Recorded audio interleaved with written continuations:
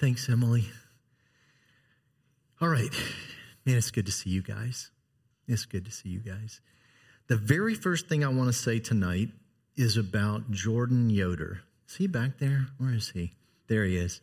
So last week, Sean and I were away for Valentine's, and I watched online. And I don't watch online very often because I get to be here.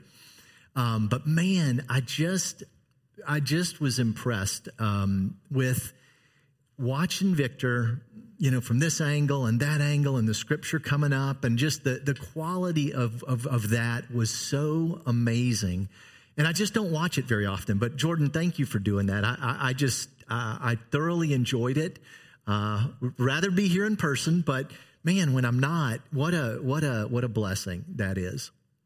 So let me pray real quick. I know Emily just prayed, but let me pray one more time real quick as we get started. And I just want to say this, Lord, I just pray that there's none of me and all of you tonight. I pray that you speak. I know that if you don't speak, nothing worthwhile is going to be said. And if you don't open our ears and our hearts, then nothing will be heard. And I just ask you to do that in Jesus' name. Amen. So I am well known for rabbit trails and all sorts of things. So it's funny. I thought usually you get off on a rabbit trail as you're going along, but I'm going to start on a rabbit trail and make my way back to the trailhead to get started. But I just wanted to share this. I've said at the men's meeting before, I love sharing. And there can be a gray line between sharing and teaching and all that. But what I mean by sharing is just sharing lives together, talking to each other about what's going on in our lives, what we're learning, what we're finding. That's what this is about. That's what this body of Christ is about is, we're a body, knees and arms and ankles and fingers and necks. And we're a body. And each of us brings things to each other.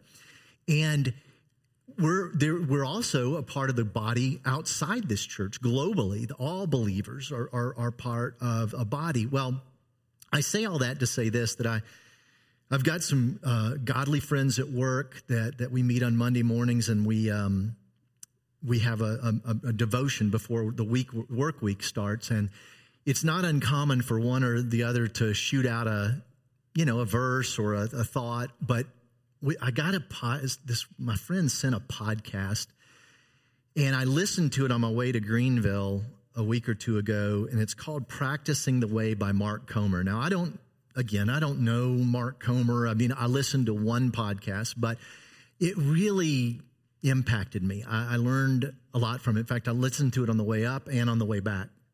And I just want to share a few things quickly that I think are relevant to what I'm going to teach on tonight in the book of Mark. And so, Jordan, if you put those numbers up there, so I want y'all to look at these numbers and just get your mind working a little bit.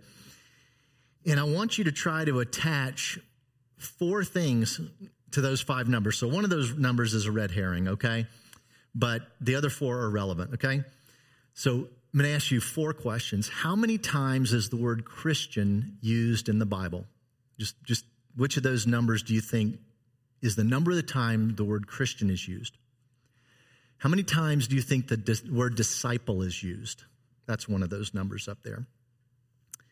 What % of people in America identify as Christians? And the last question is, what % of people in America, and this is loose because this is not easy to determine, but would identify or kind of as a disciple, as a follower, as a, that's learning and following and all in, okay? So kind of get in your mind what you think. So I'm going to answer those for you, and then I'll tell you why it's relevant to tonight and why I wanted to lead in with this.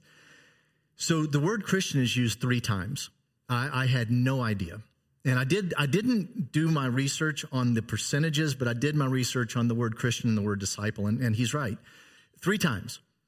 The word disciple is used 268 times. I've been a Christian for a long time. I've read through the Bible a lot of times. I've been, blessed to be around Calvary Chapel where I'm fed well, and I learned so much. But it's so neat. You can always learn more. I love that. We will never get to a point where we've learned it all or we're done. So 3 times Christian, 268 disciple. Now this next thing's probably going to be pretty easy. What percent of people identify as Christians? And again, I'm taking this guy's word for it, but 74%. And the final thing is 4% of people would identify or would say that they're a disciple. So I'm almost done with my rabbit trail. So the point that this guy was making is, and he said that words are interesting, words are so important, and how we understand words is so important. And he said the word disciple is used a lot, but the best word that this guy could come up, the English word that he feels best pictures a disciple is apprentice. Because disciple is a little bit of a foreign word in our culture. Follower, student, and even student, he made a point that in our culture, student and teaching pictures a classroom, a desk, a notebook, a speaker, a listener. But this idea of disciple is, and he said, you're not figuratively following, you're following down the road, into the store, down at the table. You're watching, you're listening, you're learning. And so he used this word apprentice. And so tonight, as we go through these verses in Mark, I want to be thinking about being an apprentice, okay? And then let me give you the final 3 bits, and we're done with that podcast, okay? He said the goal of an apprentice is threefold. It's to be with the master, to be like the master, and to do as the master does or did, okay? Why do I say all that? Why did I start this teaching in the book of Mark with that? It's because of this. As we go through tonight, I want to encourage you, and this is part of just all of us living the Christian life. It's a whole new life. When we're born again, when we become Christian, it is a whole new life. It's not like life in the flesh. It's life by the Spirit. Walking by the Spirit is not the same as walking by the flesh. And learning to walk, and that's what we're doing as we come together, as we listen to the Word, is learning how do you do this thing called walking by the Spirit. So I say that to say that even as we listen to PV teach, or if we listen to Jonathan teach, or anybody, or I want us to try, even though, yes, it's a classroom-like setting, to be trying to apprentice under Jesus, to be watching what he does in these verses, literally to the best of our ability, watching him, seeing what he does, and wanting to emulate that, and also recognizing, again, that this isn't just information and we make a couple notes and we go and we try to behave like he did. He lives in us. He lives through us, and we want to allow him to do that. We want to allow him to have his way in us. The greatest thing we can do is let him have his way and not try to say, okay, I got the instructions, I'll be back in a week to get more instructions, but it's walking with him all the time. So this idea of an apprentice following along, that's what I wanted to kind of paint this picture. So let's get into Mark, where we left off, and we're going to be in Mark chapter 9, verse 14. Victor left us off last week with the account of the transfiguration. So Jesus had gone up on this mountain with Peter, James, and John. He had been transfigured before them. And where we pick up tonight is as he and those 3 disciples come back and join the other disciples. That's where we pick this story up. So it says in verse 14, and when he came to the disciples, he saw a great multitude around them and scribes disputing with them.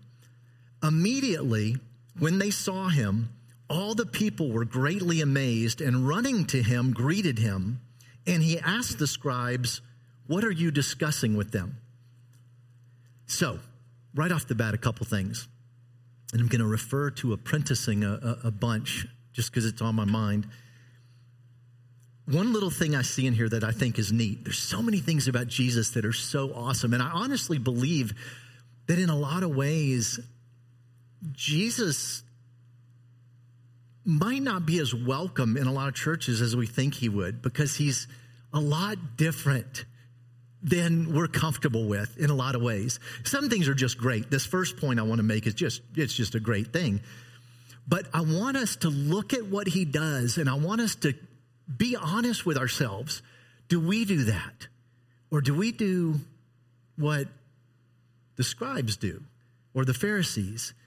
You know, sometimes we can read and teach and be doing the very thing that we are not espousing, right? I mean, we can do that. There can be a big gap.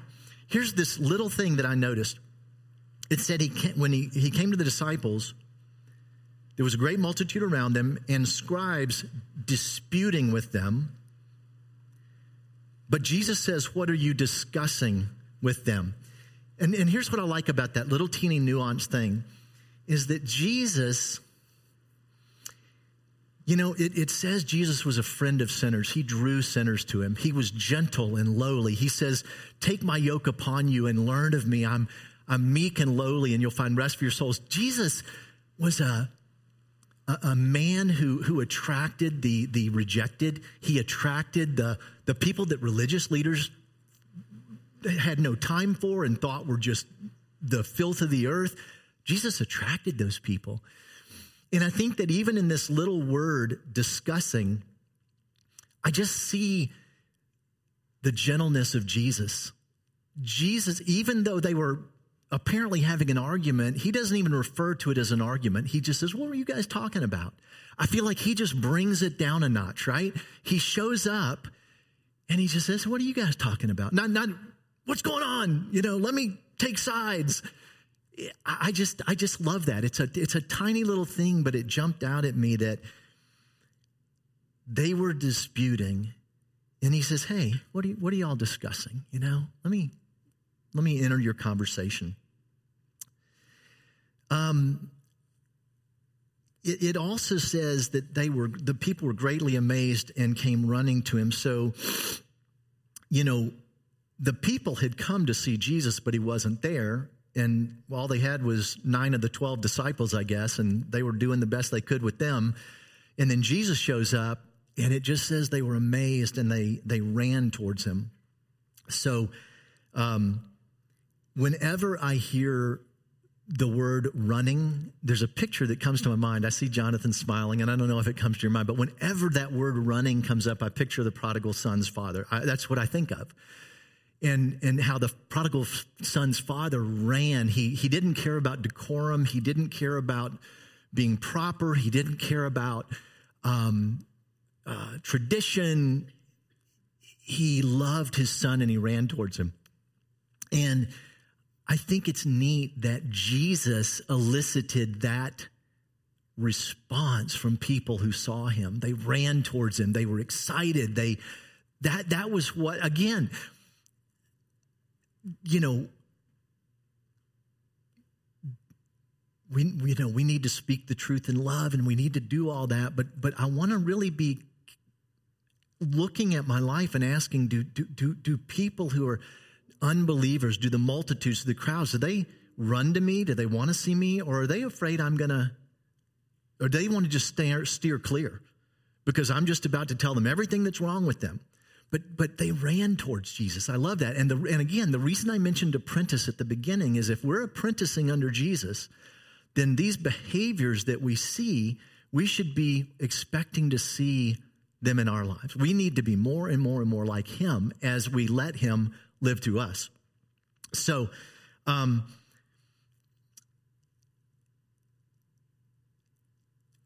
one quick thing about the scribes, and I don't know all the details about it. When I think of a scribe, I think of somebody who writes, and I think they did do that. They wrote, they copied the scriptures. I think they did some teaching as well and things like that. There were Pharisees, there were Sadducees, but I lump them all together as the religious kind of elite or the religious people. And so one thing to note as we have this dispute going on is that as far as I know, and I may be wrong, I could stand corrected, that the only time I see Jesus getting in people's face or getting upset or angry it's with the religious leaders. It's not with the prostitutes or the tax collectors or he's not. When you see him with the prostitute or with the woman caught in adultery, I don't know if she was a prostitute, but you see him saying, where are your accusers? And then he says, neither do I condemn you. But boy, he condemned the scribes and the Pharisees, whitewashed graves. And it's just interesting. And again, so I asked myself, how do I treat those who are sinners in the terminology that the religious leaders would have used? The religious leaders just looked at, oh, those are all the sinners. I'm not going to touch you. I'm not going to be close to you. But Jesus, man, he drew sinners to himself. But he was very clear with the religious leaders who misrepresented his Father that was not okay, and who used the temple as a place of making money and all that. So I just say that to say, again, from an apprenticeship standpoint, who I attract and who I repel is telling. And Jesus attracted, it says he was a friend of sinners. And it's so easy. I love being here. There's no group of people I'm more comfortable with than my family here. But this is supposed to be the launching pad, the place that I get refueled and bandaged up and encouraged, and to then go out and love people the way Jesus loved them. That's the point. And so let me continue on with verse 17. Then one of the crowd answered and said, Teacher, I brought you my son who has a mute spirit. And wherever it seizes him, it throws him down. He foams at the mouth, gnashes his teeth, and becomes rigid. So I spoke to your disciples that they should cast it out, but they could not. Now, this is intriguing to me. It says that when he came to the disciples, he saw a great multitude around them and scribes disputing with them. So there's a multitude and there's scribes. What I don't know if any of us know this. We can find out when we get to heaven. It says, then one of the crowd. So you could look at it and say, well, there was a great multitude and scribes. So if this is one of the crowd, it's not a scribe. You could make that conclusion. However, verse 16 says, he asked the scribes, what are you discussing with them? Then one of the crowd answered and said, so it's possible that it was a scribe who was answering. The reason, and if that was really important to understand that, God would have told us. But it's interesting to me that if it was a scribe, it would point out something that I think is very interesting. And that is the scribes, the Pharisees, the Sadducees, all those religious leaders, they hated Jesus' popularity. They wanted to be rid of him. They went to great lengths to try to get rid of him. They were constantly arguing with him. If he would heal somebody, rather than being thrilled that somebody got healed, they were concerned that he did it on the Sabbath. They were concerned that it was by the power of Beelzebub. Or so they could care less that person got healed. What they were concerned about was trying to find fault with Jesus. What's interesting to me, and again, I don't know if this person who cried out was a scribe, but if it was, I think it would be really neat that, you can argue and you can, be at odds with Jesus, but when your kid is in trouble and you see Jesus healing other kids, it would just be interesting if this scribe who used to argue, was now begging Jesus to heal his son. Whoever it was, some man, scribe or not, was asking Jesus or was coming to Jesus with this need, and he said that he had spoken to the disciples that they should cast it out, but they could not. So he answered him and said, O faithless generation, how long shall I be with you? how long shall I bear with you? Bring him to me. Now, I believe Victor was teaching on chapter 7. I'm so blessed to be taught by so many different good people here, but lose track of who it is. But the story about the woman, the Gentile woman, the Phoenician or Syrophoenician woman who is asking Jesus, and he says, it's not good to give crumbs, the children's bread. And she says, but even the little dogs. He basically refers to her as a little dog, and we talked about puppy and all that. My point is this. When I read this, O faithless generation, how long shall I be with you? How long shall I bear with you? It reminds me of that, and I appreciated what Victor said. He talked about how our first reaction to that is a very negative, a terrible reaction, a little dog calling someone a little dog. And he talked about how it, was probably a little, a puppy. It was probably a more gentle term than we realized. The reason I bring that up is that when I read this, I read it through the lens of my own flesh. I read it through the lens of my own self. And, I can see myself saying, oh, what is wrong with you guys? But I don't think that's Jesus' heart. And that's why, I'm thankful that we get to go through the Bible verse by verse, chapter by chapter, verse by verse and all that, because you get the whole picture. And when you go through the whole Bible, Genesis to Revelation, you get the whole picture and you get a sense of what Jesus is like. You get a sense of what the Father's like. And yes, there's a verse here and a verse there and even a chapter here and a chapter there that in and of themselves are disconcerting. They're, wow.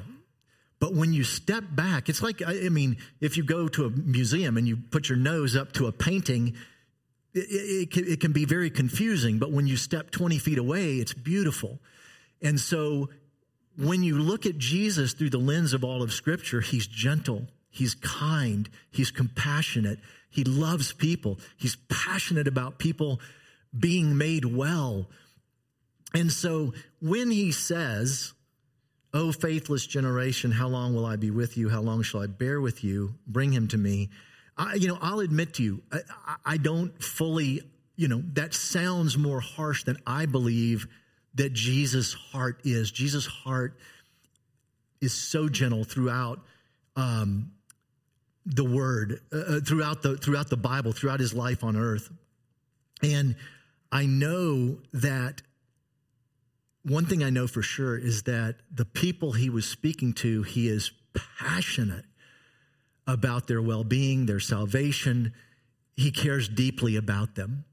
And that's why I like talking on the phone instead of texting and all that, is you get the tone of voice. You get all these things that, if we could hear him say it, I believe we would hear, I don't think Jesus, I think we would hear the love that's in his voice that is so fundamental to who Jesus is. I think we would hear that even in that statement.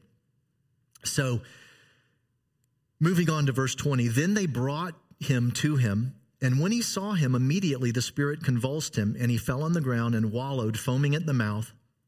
So he asked his father, how long has this been happening to him? So this is interesting to me.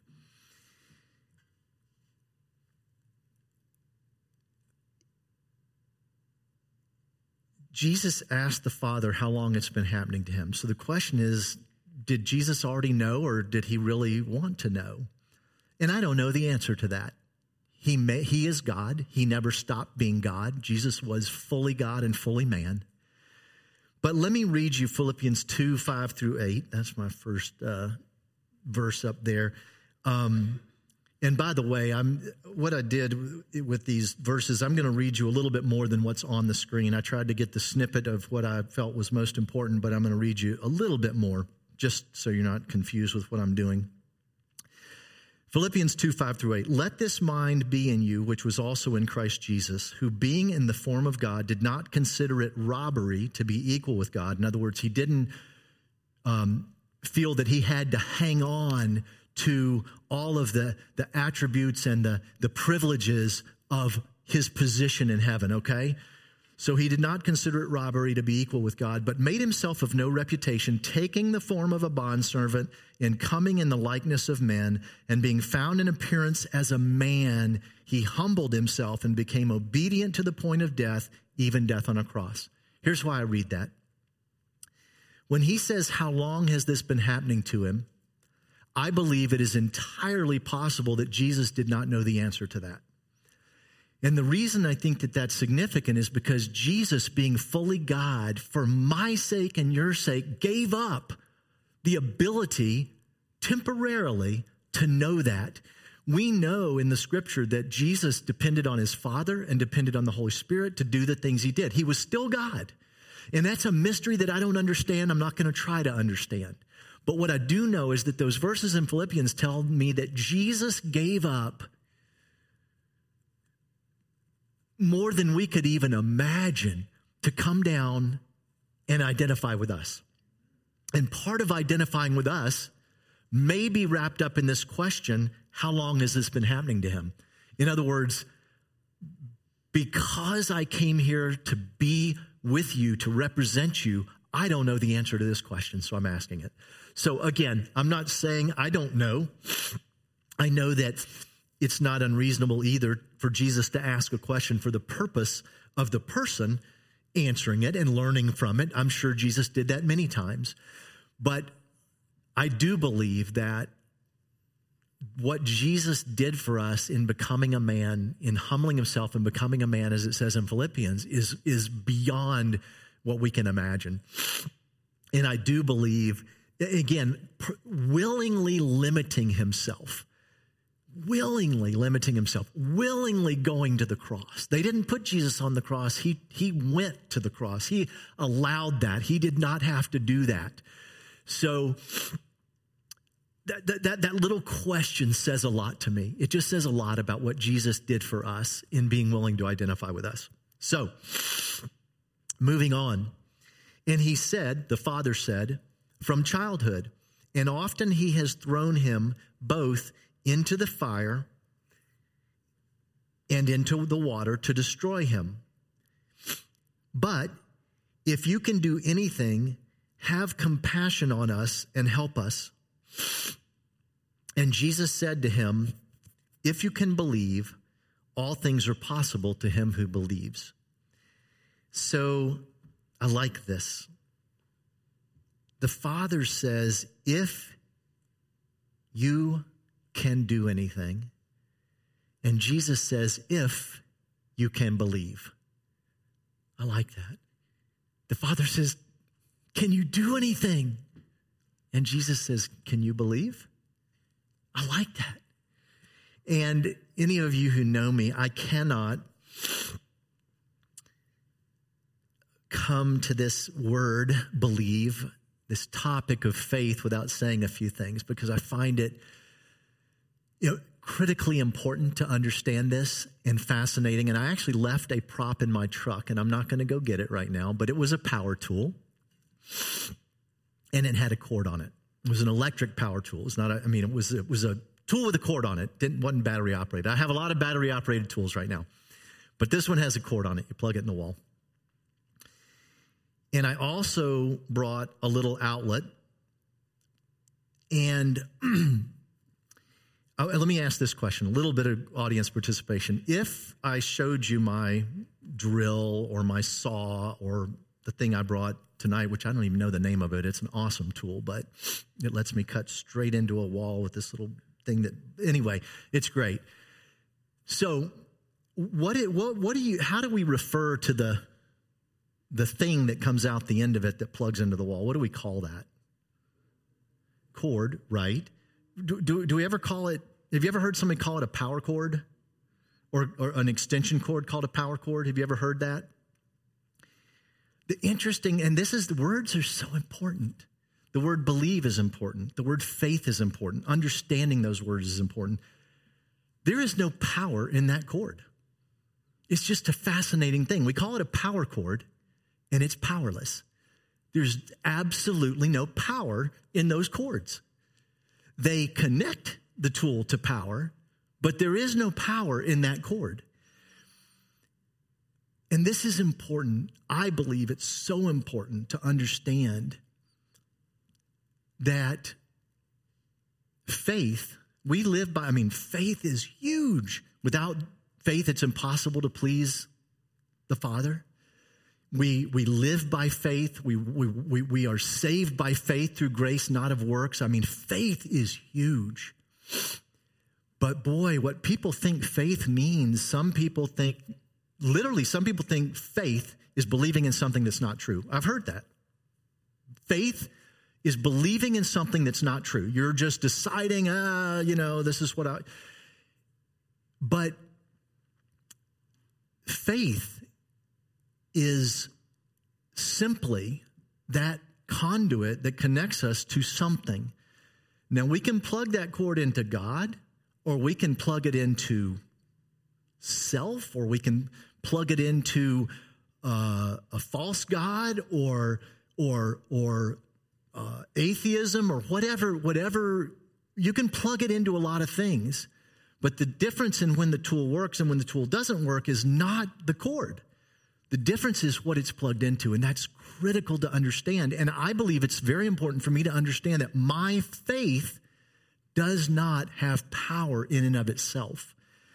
We can make the mistake of putting faith in faith rather than putting faith in Jesus. And it's super important for us to understand. So when he says, can you believe?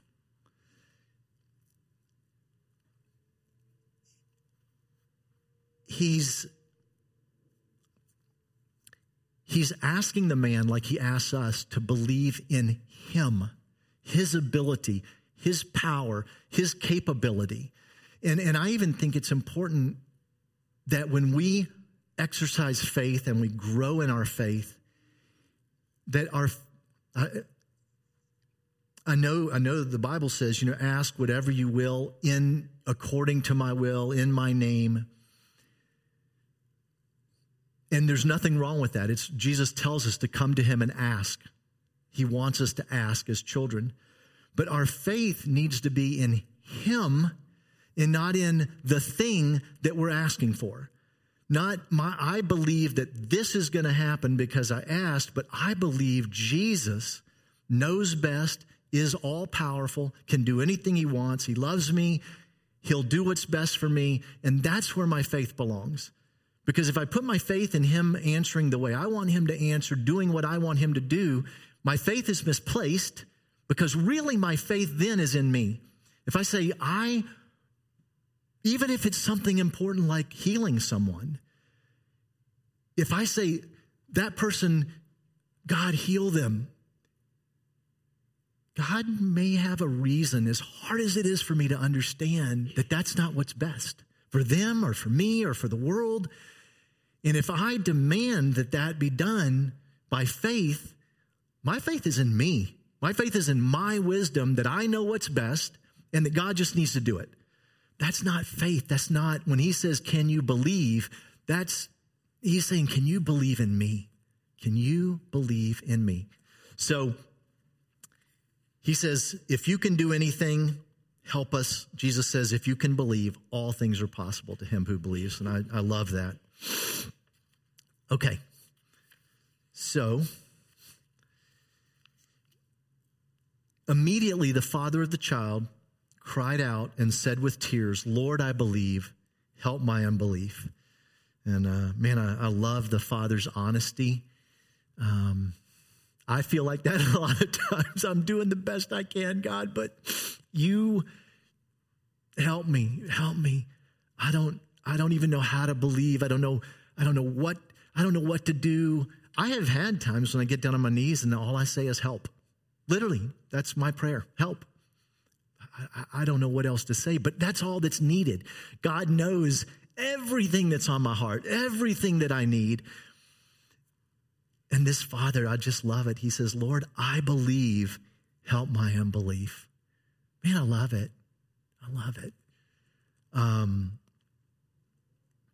He was doing all he could.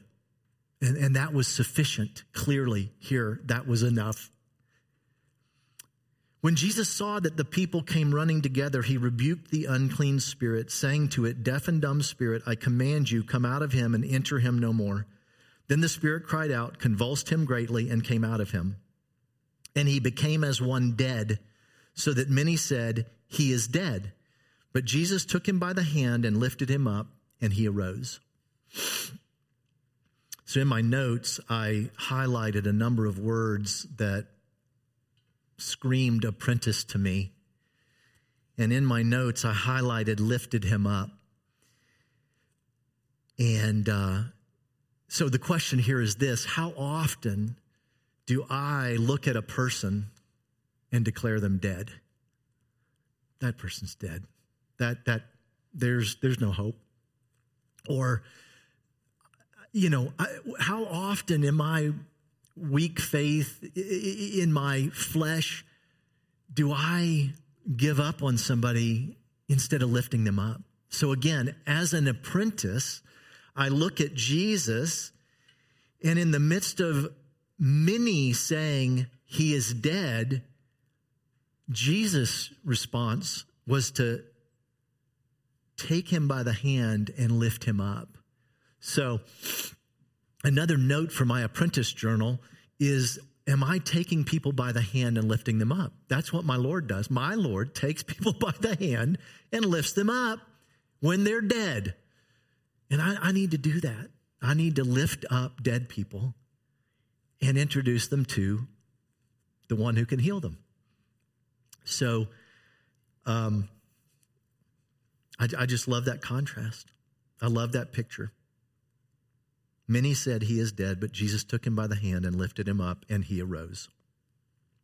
Verse 28, and when he had come into the house, his disciples asked him privately, "Why could we not cast it out?" So he said to them, "This kind can come out by nothing but prayer and fasting." Now, this account that we're reading tonight is also in Matthew and Luke. And in Matthew, at this point, there's one additional bit of dialogue that Mark doesn't have. In Matthew 17:20, it says, they said, "Why could we not cast it out?" And in Matthew, it says, "Because of your unbelief. For assuredly, I say to you, if you have faith as a mustard seed, you will say to this mountain, 'Move from here to there,' and it will move, and nothing will be impossible for you. However, this kind does not go out except by prayer and fasting." So, just to note that Matthew adds the idea that it was because of unbelief. And clearly throughout the Bible, we see that going back to that dialogue between the Father and Jesus, can you help me? Can you believe? Right? And we see places where it says Jesus didn't do many works in his own country because of unbelief. And again, it's a mystery. Did Jesus have the power to do things? Of course, he was God. He is God. He has always been God. And I don't understand it all. I do not understand the interplay between my faith and his power. I don't understand it all, but there is something amazing about me being called to faith, me being allowed to play a role in God's activity. He invites us to do it. And unbelief limits the Holy One of Israel, the Bible says. It's a fascinating thing. So he says to the disciples, "Because of your unbelief." And again, even here, I know he loved those disciples with all his heart. He was passionate for them to learn, for their faith to grow, and he was in the process of helping them grow their faith. And then he says, "However, this kind does not go out except by prayer and fasting." So this is a challenge to me, honestly. It really is. I will say very honestly that I have had times in my life where I was much more disciplined about fasting. And even,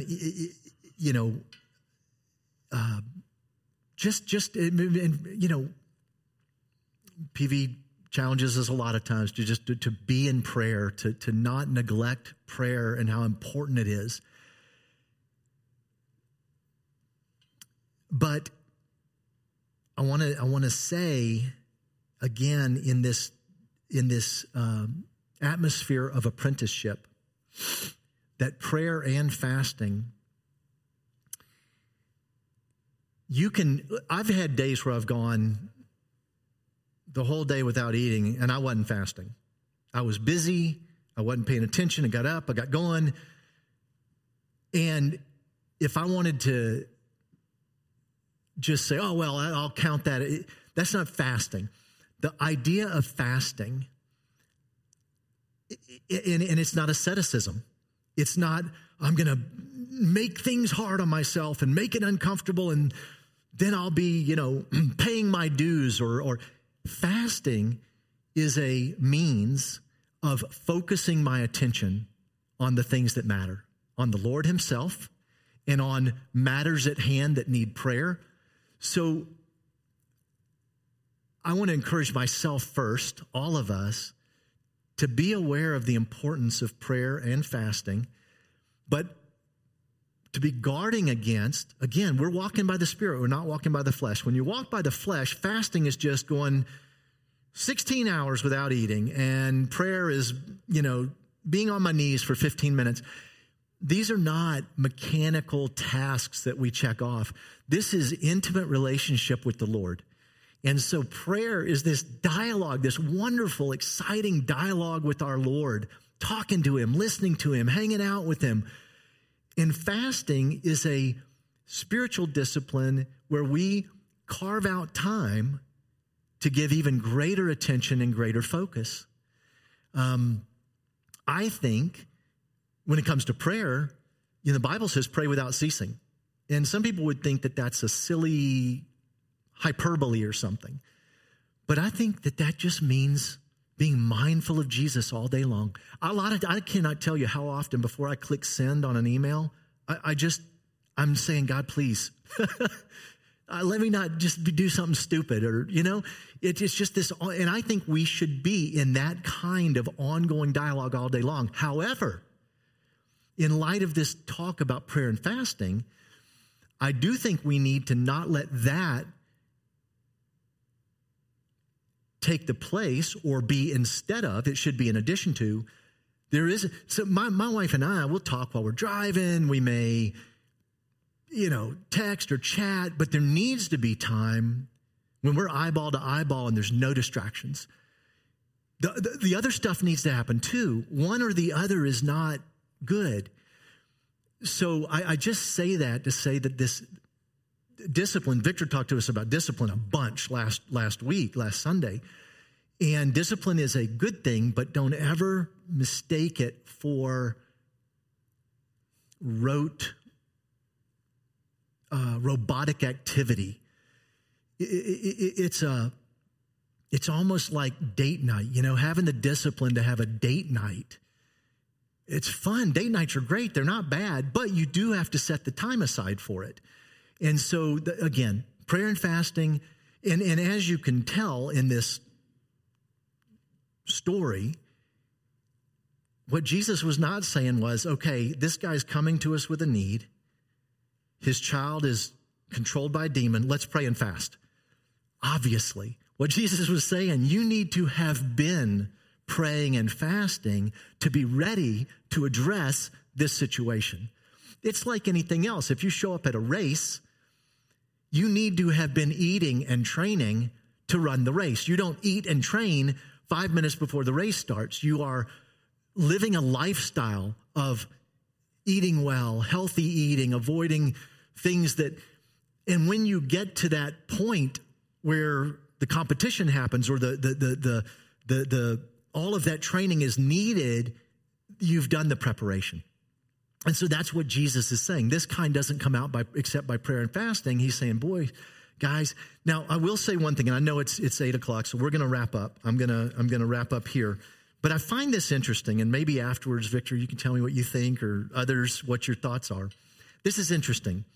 So you can jot down Isaiah 58, 6 through 9. I'm not going to read it for time's sake. And it's talking about the kind of fast that God is looking for. And it's very good. I read the whole chapter 58. It is an awesome chapter. But Mark 2, 18, it's interesting. It says the disciples of John and the Pharisees were fasting. Then they came and said to him, why do the disciples of John and the Pharisees fast, but your disciples do not fast? And Jesus said to them, can the friends of the bridegroom fast while the bridegroom is with them? As long as they have the bridegroom with them, they cannot fast. But the days will come when the bridegroom will be taken away from them, and then they will fast in those days. So I'm not going to go into that. It's just an interesting, on the one hand, he's saying this doesn't come out by prayer and fasting. And it's talking about his own disciples, right? They couldn't. So I don't exactly, I just thought that was interesting, that he's saying, I'm with them. And, maybe it's just that, look, as long as I'm here, things are going to get taken care of. They aren't fasting. I'm not gone. And it may be that, I don't know. I just thought that was interesting because he had specifically answered a question about his disciples and their attitudes towards fasting.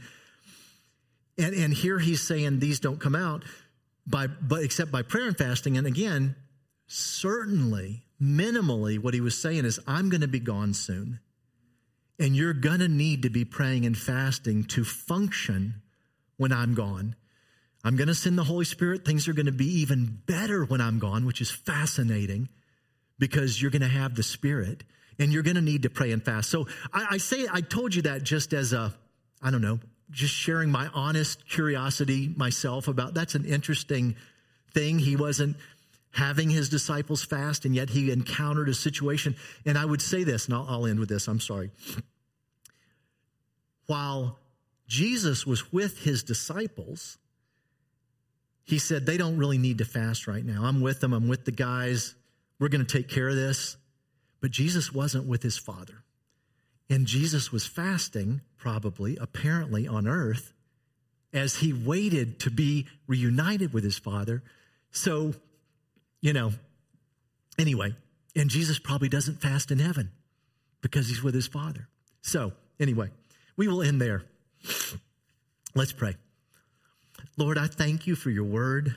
God, I just thank you for your gift of your word to us that helps us in this journey on earth, helps us to sort out what's what and how to live in this world.